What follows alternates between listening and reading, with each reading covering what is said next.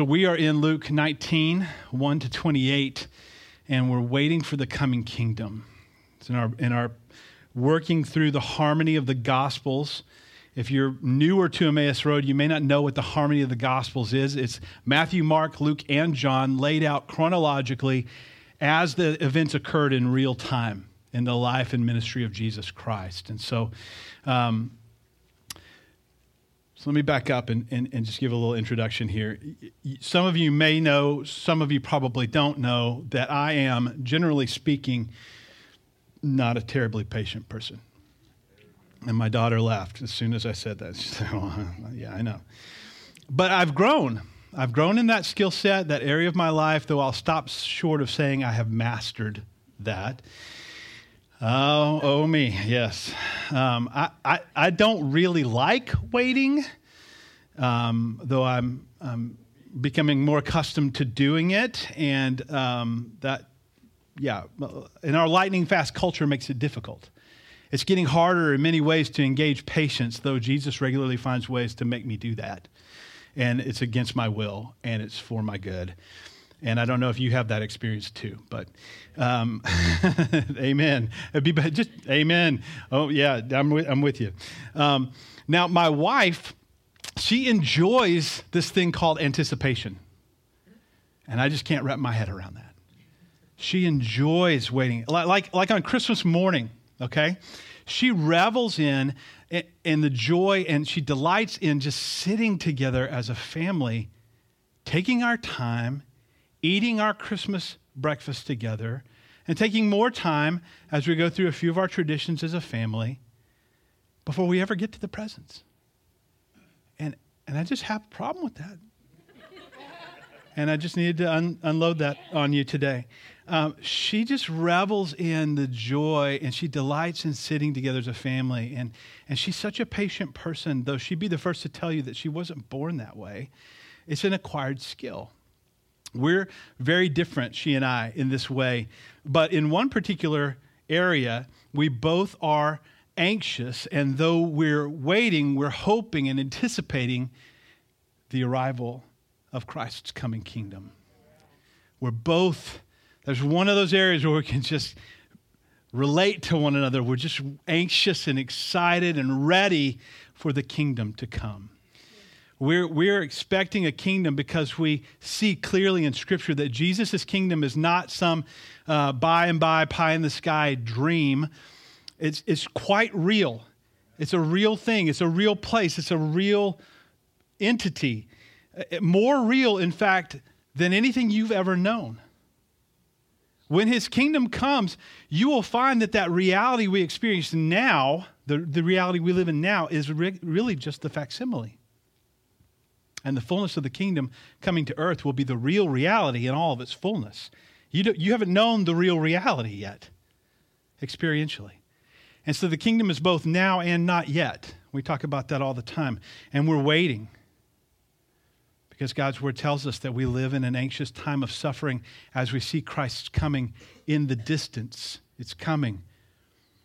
But for people who are impatient like me, it's not coming fast enough, right? But God knows what he's doing, and he didn't really consult me, so there you go. All creation, he tells us, is poised, waiting for fulfillment, waiting with eager expectation, longing for something. There is that same universality in the story that Jesus tells about the field that's almost ready for harvest, right? But it's far from perfect. What should be a beautiful, bountiful crop of wheat in the story turns out to be half full of weeds. But until the harvest, when there would be a drastic sorting out, the weeds and the wheat are left to grow side by side, right?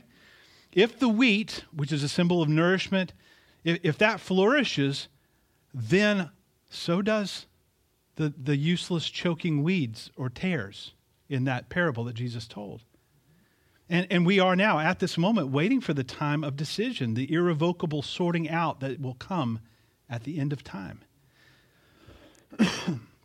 So we're not waiting on edge for some terrifying destruction like the Israelis currently are.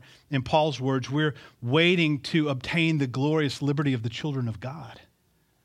I'm excited about that. I don't know about you, but we're awaiting the coming of God's kingdom.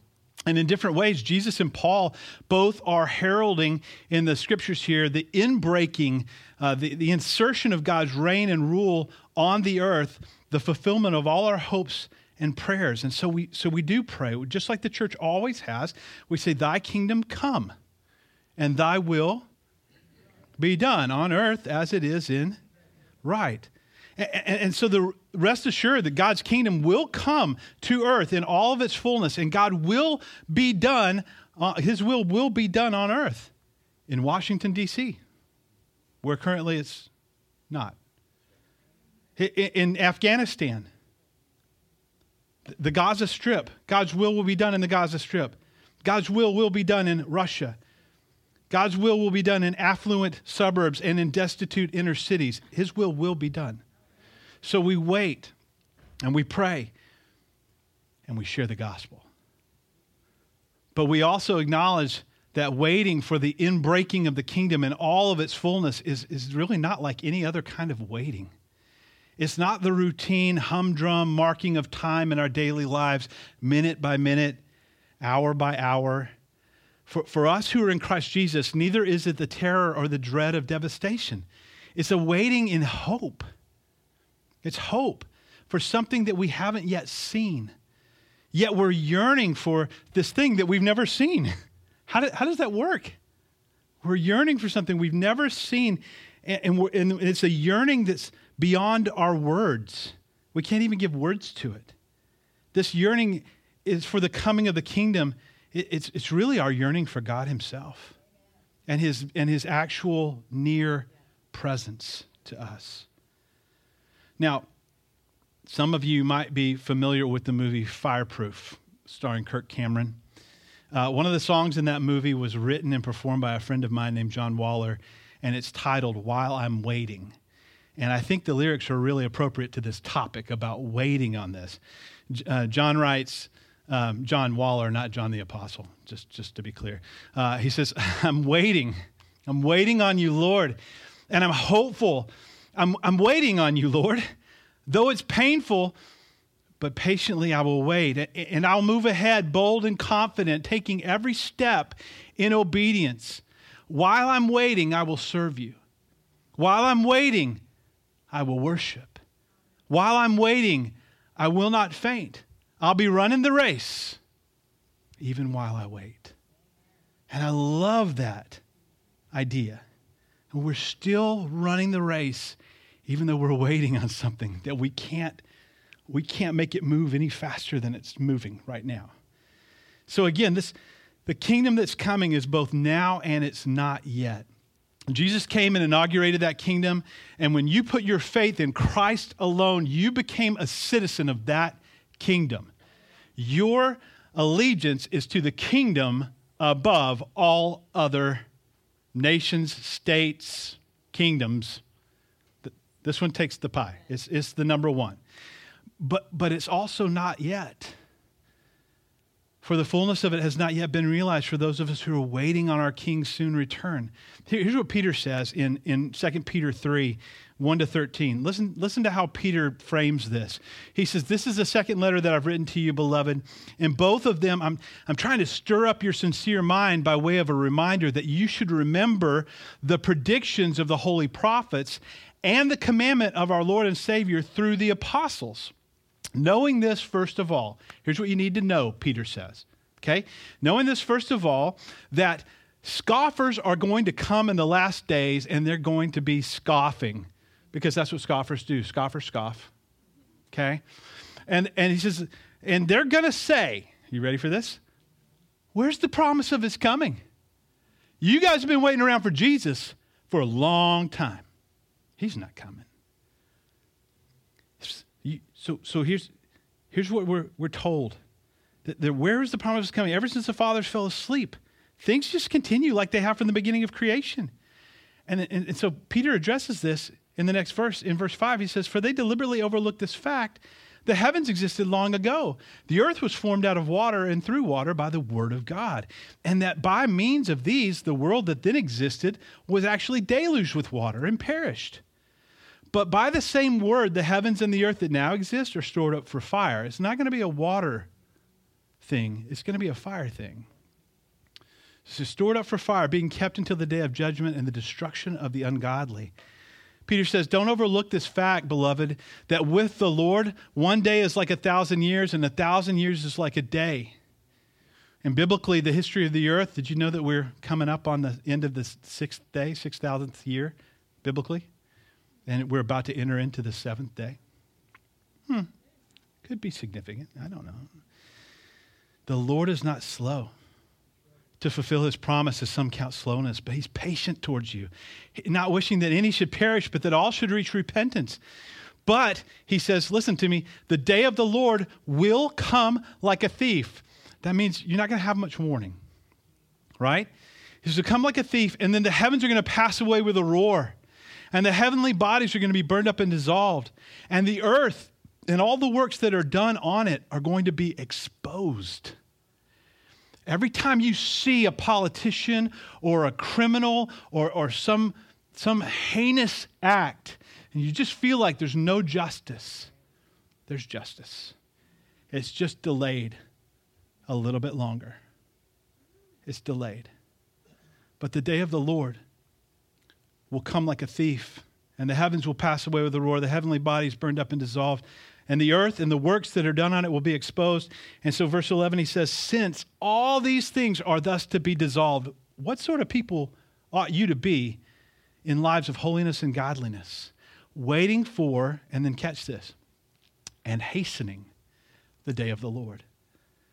How do we hasten, make it come more quickly, the day of the Lord? Do you know what the answer is?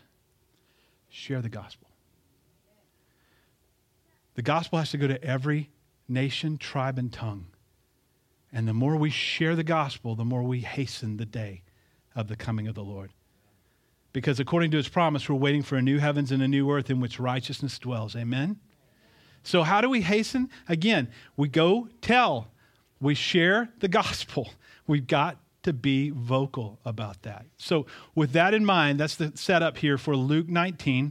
And we'll start with just 1 through 10, the first section here. And this is Zacchaeus. So you guys, how many of you are Sunday school graduates? Zacchaeus was a wee little man. And he climbed up in the sycamore tree for the Lord he wanted to see. Yeah, I don't remember all the rest, but it's like, Zacchaeus, come down, right? I'm going to your house. Yeah. See, Marguerite's got the whole thing. Go see Marguerite after church. She will sing the song to you in its entirety. Thank you, Marguerite. Yeah, so Luke 19:1. Jesus, he entered Jericho, and he was passing through. And behold, there was a man named Zacchaeus. He was the chief tax collector and, I love this understatement, and was rich. Yeah, he was. He worked for the IRS. And he was a shady dude. And he was seeking to see who Jesus was. But on account of the crowd, he couldn't because he was short. He was a wee little man. He was small in stature, the Bible says. So he ran on ahead. He climbed up into a sycamore tree to see Jesus, for he was about to pass that way. And when Jesus came to that place, he looked right at Zacchaeus. And he said to him, Zacchaeus, hurry and come down. I'm staying at your house today. So he hurried and came down, and he received him joyfully. That's incredible to me. And when they saw it, when they is the disciples, okay? His entourage, Jesus' entourage, the disciples. When they saw it, they all grumbled. He's gone in to be the guest of a man who's a sinner. It's like, have you guys not been with Jesus? Dude, what's up? And Zacchaeus stood and he said to the Lord, behold, Lord, half of my goods I give to the poor. And if I've defrauded anyone of anything, I restore it 4 times over. Whoa. And Jesus said, today salvation has come to this house, since he also is a son of Abraham. For the Son of Man came to seek and save the lost. So let's get the setting here. The location is Jericho, right? One of the places Jesus made a point to visit on his trips to Jerusalem, it's about 15 miles northeast of Jerusalem near the Jordan River. It's known as one of the oldest continually inhabited cities in the world. Actually, Damascus is the oldest continually inhabited city in the world. But it's also the first city that the Israelites conquered when they came into the promised land, the land of Canaan, after their escape from Egypt. And so today, Jericho is located within what's called the Palestinian territory. And you need to know this. Palestina, that word, is the Romanized version of the word Philistine. They are the Philistines of old. Maybe that gives some context to what's happening. Okay? So this Philistines, Palestina, the city's population, we don't actually know because of the current war brewing in the Middle East. But you need to keep your eyes on Israel. They are God's timepiece, and the hour is very late, my friends. Another interesting feature which came out much later after the establishment of Jericho was the Roman roads. And I was reading on this week, and I was really fascinated. You could travel on all those roads in the Roman Empire, and they had distance markers to tell you how far the next city was. And there were small units of Roman soldiers stationed along the Roman road at different intervals to keep crime down in Jesus' day. But the thing that I read about that really wowed me was the roads themselves. And I don't know if you've ever seen this, but through earthquakes, severe weather, and even after being submerged underwater for years, ancient Roman concrete structures have survived without all the cracks that we get in our concrete. And the secret to Roman concrete is the unique ability for it to heal its own cracks when it's exposed to water. And this was discovered by a group of Italian and American scientists. So the concrete reacts to water after it's been set, and it heals the cracks in itself. And so if we could just get the Washington DOT to get a hold of some Roman concrete, I think we wouldn't have so much traffic problems. But there are other problems besides the. In Jesus' day, Jericho was known as an oasis city. In fact, Herod the Great built his winter palace there because of its warm climate. And the Bible describes Jericho as the city of palms, or palm trees. And since Jericho catered to the rich and powerful during the time of Jesus, homeless outcasts would often line the roads in and out of town because it was a great place to encounter the wealthy and the elite and possibly get a handout or find some way to have work for a day or work for a week and to be able to make a little revenue. But let's talk about Zacchaeus, the wee little man that he was. Zacchaeus was a tax collector. He worked for the IRS. Already we don't like him. I just don't like him. He was generally hated and ostracized in his own community, which is why he just hung out with other tax collectors. He was a Jew that worked for and profited from the occupying Roman Empire. He's a traitor in the eyes of the Jews. Tax collectors had a good bit of latitude when it came to collecting. So long as Rome got its share of revenue, you could gouge people, and they would look the other way.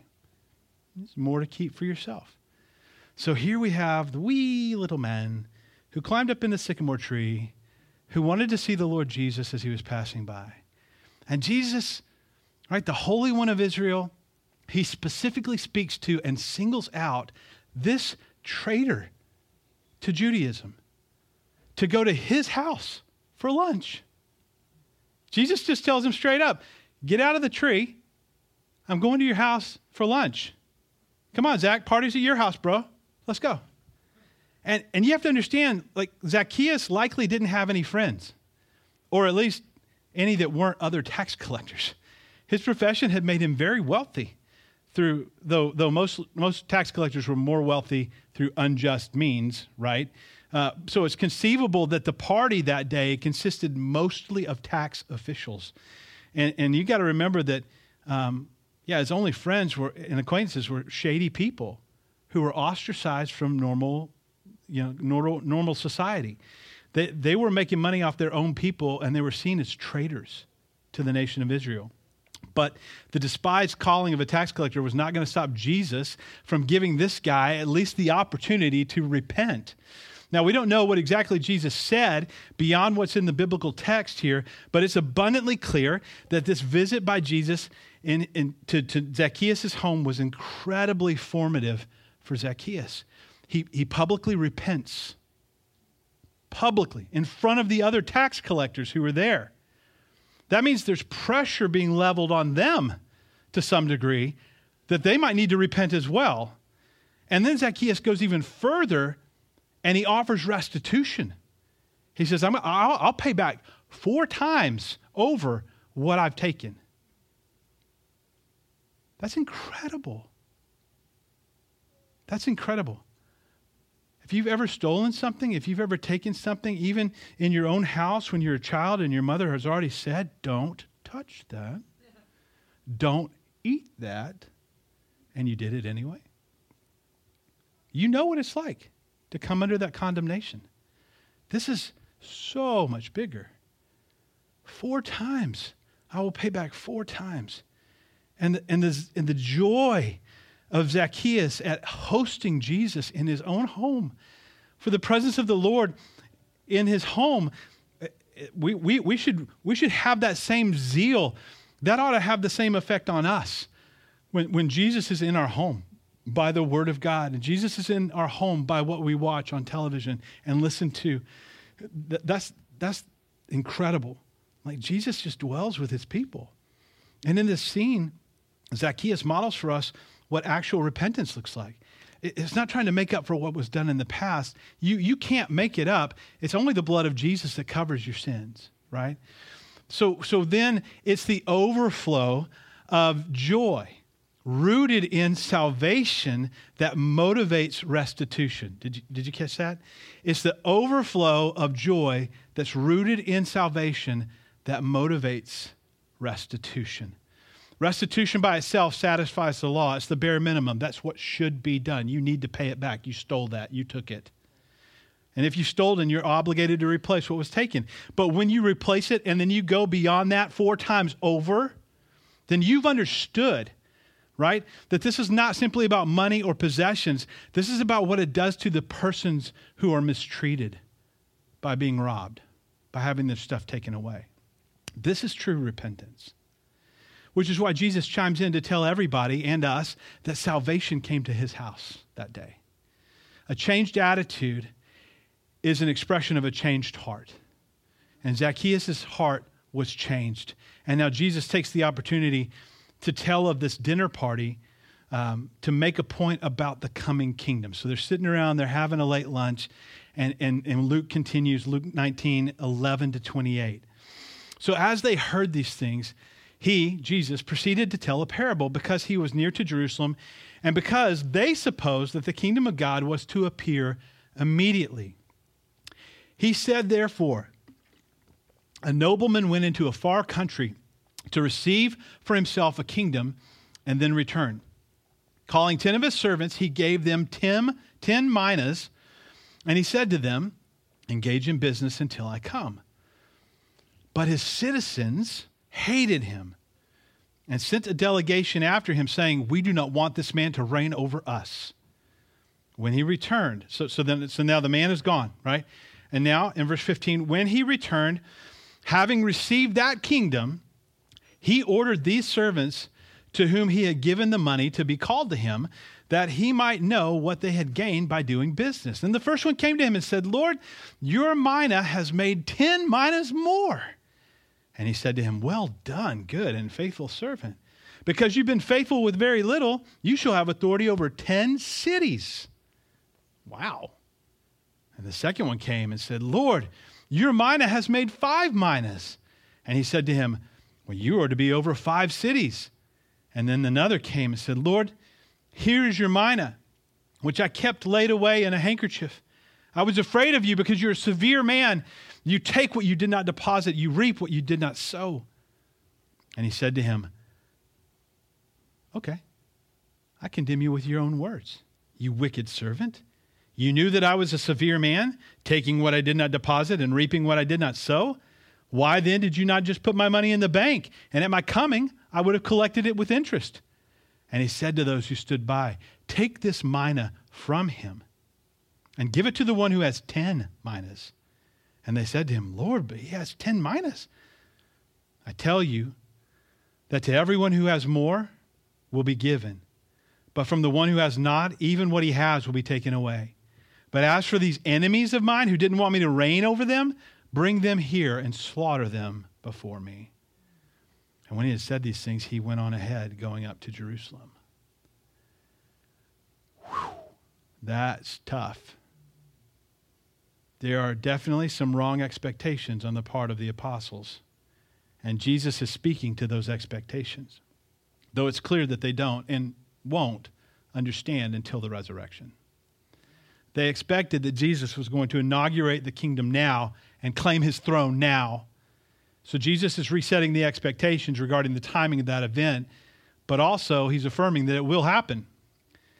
The disciples, the apostles, they just don't get it. See, the story that Jesus tells is a parallel to what's about to happen to him. He's the nobleman who's going away to a far country to receive a kingdom and then return. And he hasn't returned yet, but he's returning soon.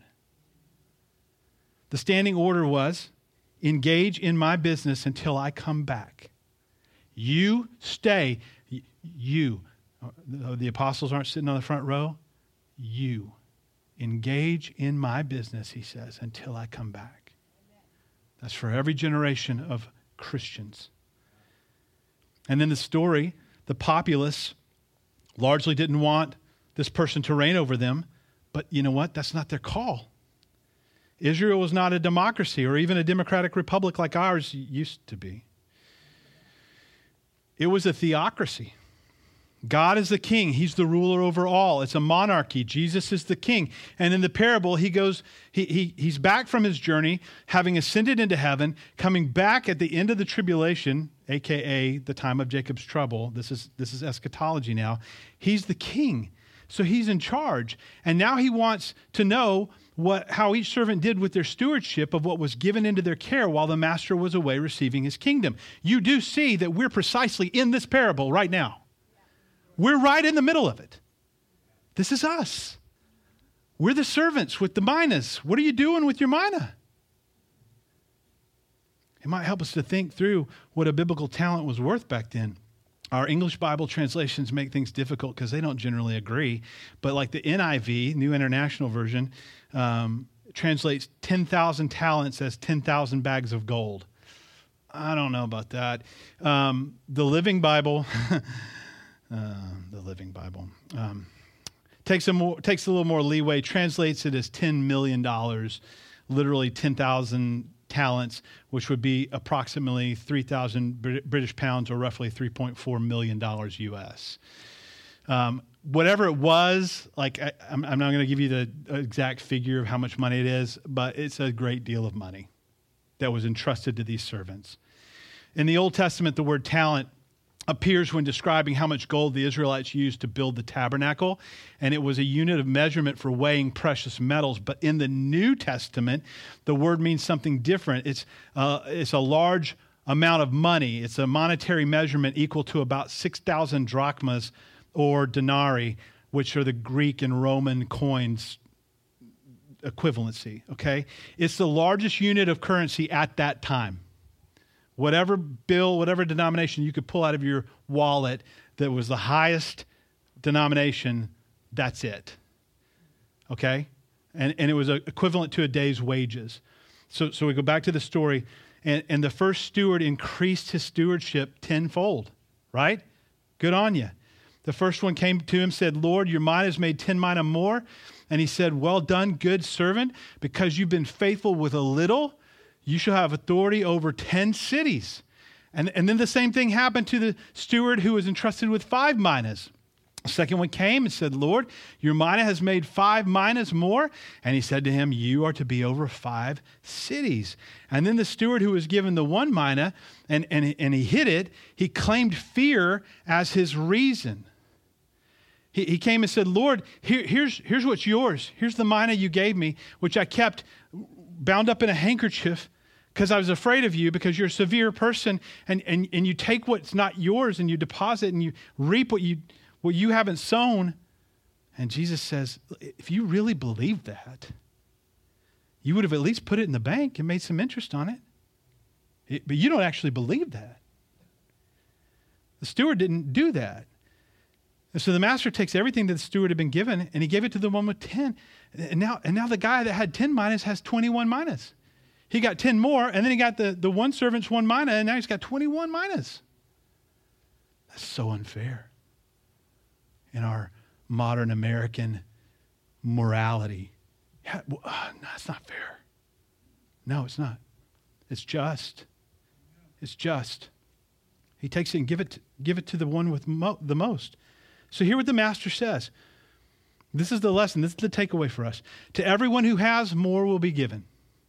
But from the one who has not, even what he has is going to be taken away. This is about stewardship, by the way. Not just your money. What did we talk about this morning? Abby's up here. Time, talent, treasure, touch. What are you doing with your stewardship? It sounds so harsh to hear these words. Even what he has will be taken away. That's so anti-American sensibility. I deserve. The answer's simple. How could Jesus do that? Because it all belongs to him. It's all his. None of it's ours. None of it's yours. None of it's mine. It's on loan. That's why we talk about stewardship instead of ownership. We don't own anything. When you die, regardless of your destination, you're not taking any of it with you. And so it's not actually yours. It's not yours. It all belongs to the Lord. We own nothing, not really, not in the light of eternity. And what you have, what you own, in air quotes, is on loan from God, to quote the late Rush Limbaugh. This is about stewardship. And that doesn't mean money only. It doesn't mean wealth only. You and I are stewards of all that God's entrusted to us, from lands and houses to friends and family. We are merely stewards, and we will give an answer for our stewardship. That should frighten some of you. It frightens me a little bit. Well, you're a pastor. Why does that? Dude, get real. Our stewardship, God is going to talk to us about our stewardship. Not just did you give 10% to the church? Okay, that's like training wheels for generosity. And then the tagline here, the tag in this parable. Those who had sent the delegation, not wanting this man to rule over them, you remember those guys? Those people were slaughtered, put to death in his sight. They did not love the Lord, and they did not love his appearing. This would have been incredibly jarring for the Jewish audience listening to Jesus, who largely assumed that because they were simply descendants of Abraham, they were going to be good to go when they stood before God. But it has never been a matter of pedigree or ancestry or aptitude or popularity. It's about the faith in the one and only Savior and love for his appearing. What are you going to do while you wait upon the coming of the Lord Jesus for his bride? What are you going to do? How are you going to steward? Okay, we can't withdraw by our fears and apathy. Keep repentance far away. Pretend like Jesus isn't coming back to judge our stewardship. We have to engage. We can't withdraw. And I love that Jesus has made it so, this regular habit of reaching out to mix in with people who are not religious in the text. I think we could learn from that. I think we need to embrace that. This is precisely why the Great Exchange is this crew has traveled from Georgia to do a training session with us today, because we need to do that. We need to get out of our comfort zone. We're going to go to the campuses again Monday, Tuesday, Wednesday, and maybe you can't come, but you should come to the training. I just want to push this again at 11:30 this morning. Would that more Christians take the opportunity to be equipped to simply talk to people about Jesus, talk about salvation, figure out ways to open that conversation up. It's as easy as making friends with the baristas wherever you go for your caffeine addiction, okay? It's that simple. Think like Mr. Rogers. Who are the people in your neighborhood? Okay? How can I be a blessing to them? How can I strategically get the gospel into my conversations? I'm getting notes on my iPad from the tech crew in the back. He's like, hey, there's a movie showing in 15 minutes. So we're gonna just cut to the chase here at the end. We live in a kingdom that's already begun, but is yet not completed. We anticipate a kingdom that's already activated, but not yet consummated. We gather around the cross that inaugurated that kingdom and which draws our attention to the living presence of our King. And one glad day, very soon, we're going to hear the sound of trumpets and heavenly choirs and the shouts of triumph. And we're going to eat and drink in the kingdom with our King. And in anticipation of that reality, we need to continue proclaiming the Lord's death and resurrection until he comes again. Let's fulfill the Lord's commission so that the world might know him and that we might be seated with him at that grand banquet feast in the marriage supper of the Lamb. Amen. Maranatha, come Lord Jesus. Let's pray. Let's pray. Lord, we just give this to you. We thank you for your goodness and grace over us. We want to be good stewards of all that you've entrusted to us, but especially good stewards of the gospel. Lord, open our mouths where we are fearful. And Lord, use us to make the gospel known to the lost and to the perishing. Lord, we ask it in Jesus' matchless name. Amen. Amen. Make disciples who make disciples. Preach the gospel to all who will listen. Emmaus Road Church, you are sent. Right after you help us.